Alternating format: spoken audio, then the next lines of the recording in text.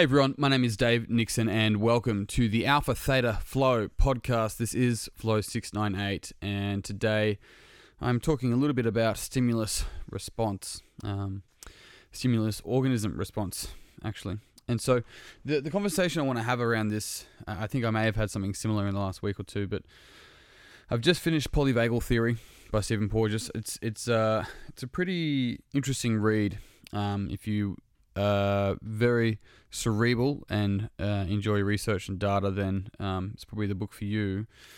I found it repeated itself a lot,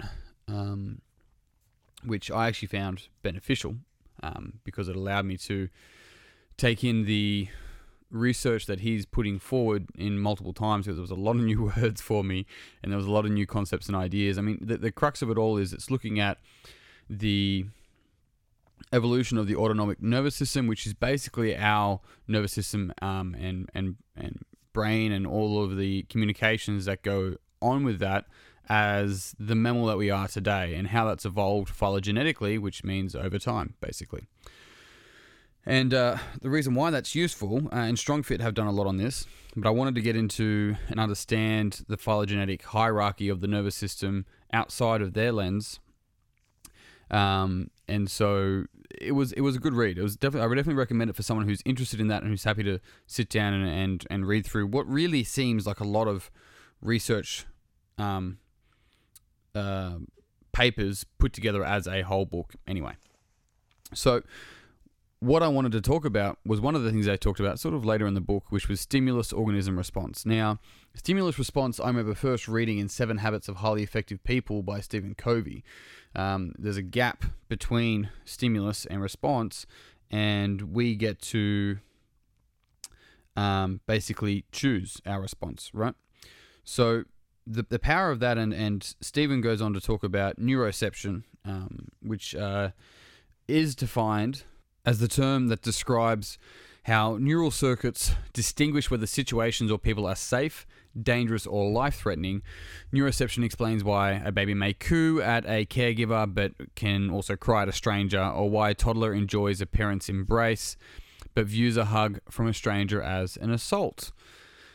So, interesting stuff, and I think one of the key things around neuroception as well is that as we grow as adults, a big part of that is the meanings that we make is a big part of neuroception. And it's kind of all a fancy word to describe the objective, explainable ways of how we make decisions, whether something's safe or not. And what I found in a lot of empirical research is that they sometimes struggle to look at what potential subjective models or maps that we could use in the same way that when I use the word map, I mean the same understanding. The polyvagal theory for the nervous system is a map to use, right? Because it's not actually the nervous system. It's not actually your nervous system on the paper.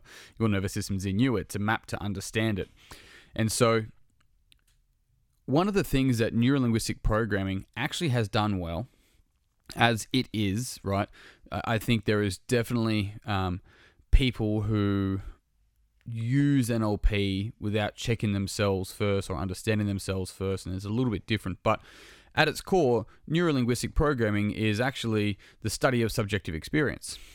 The interesting thing around that is that can help us understand the way that we subjectively move through neuroception, through that gap between stimulus and response. And that is unique to each organism. And that's why it's so powerful to go stimulus, organism, response, because organism, if you put those 3 words in a line, and where it says organism, draw a little arrow down, put neuroception, draw a little arrow down, and we start to actually understand the subjective processes that we run through to make meaning of the world. Then this also plays a role. And when we can look at this whole nervous system and how we interact with our environment and how our nervous system responds, as well as the neuroception of how we respond subjectively, and we can start to really integrate these models and see them differently at the same time, we actually get a chance to take on what is referred to as the diamond approach.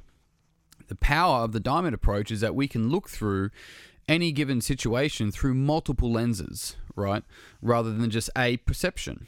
And the ability to do that is to understand and embody certain models and maps of near reality maps, they're called, or near reality models. So we get those on a deeper level, understand them, knowing well that what we're looking at and what we're looking through are two different things, right? The map is not the territory. So when we look and understand the nervous system, that's a map for it, but it's not actually a nervous system. And this is a really important point. I think this is an extremely important point because it gives us an opportunity to start to integrate all these models and find what's useful rather than just leaning on one or the other. Ken Wilber, I'm pretty sure it was in Sex, Ecology and Spirituality, spoke about there's the signifier, there's a signified, and there's a referent. Signifier, signified, referent. If you're driving along and you see a sign that has, in Australia, it's going to have a kangaroo on it. In America, it might have a deer. But either way, you're driving along, you see a sign that says kangaroos next 10 kilometers, something along those lines. The sign is a signifier. It's signifying something. What comes up for you in mind is what is signified by the sign. That's actually different for each person, right? Each person has a different understanding of what the sign is signifying. But neither of those things are the actual referent, what it's referring to. So neither of those things are the kangaroo. These are all important, not to prove something right or wrong, but to understand when we're looking at a map to understand something as best we can. That's a map to understand. We have multiple models to be able to look at reality through this, but none of them are reality. But when we can start to separate them to understand and then integrate them and see it as one beautiful thing continually unfolding, then we get to actually start to interact with reality as it is rather than as we are. And we get to have this beautiful opportunity where we get more, I'm going to use the word mastery, but mastery over how we choose to respond to the world and how we choose to show up. And that is both objective and subjective. It is there's no gaps, once again. So stimulus, organism, which leads to neuroception, which also leads to neural structures or subjective structures of understanding the world. All of these things are important because once we get to know those things on a deeper conscious level, we get to choose our response and we just stopped reacting, right? Because we can start to define what actually is safe for us if we get a deeper understanding of our meaning structures. And on that note, team, I am done. Thank you very much for tuning in. If you found this podcast beneficial, it would mean the world to me if you would pass it on to someone else who you think would also find it beneficial.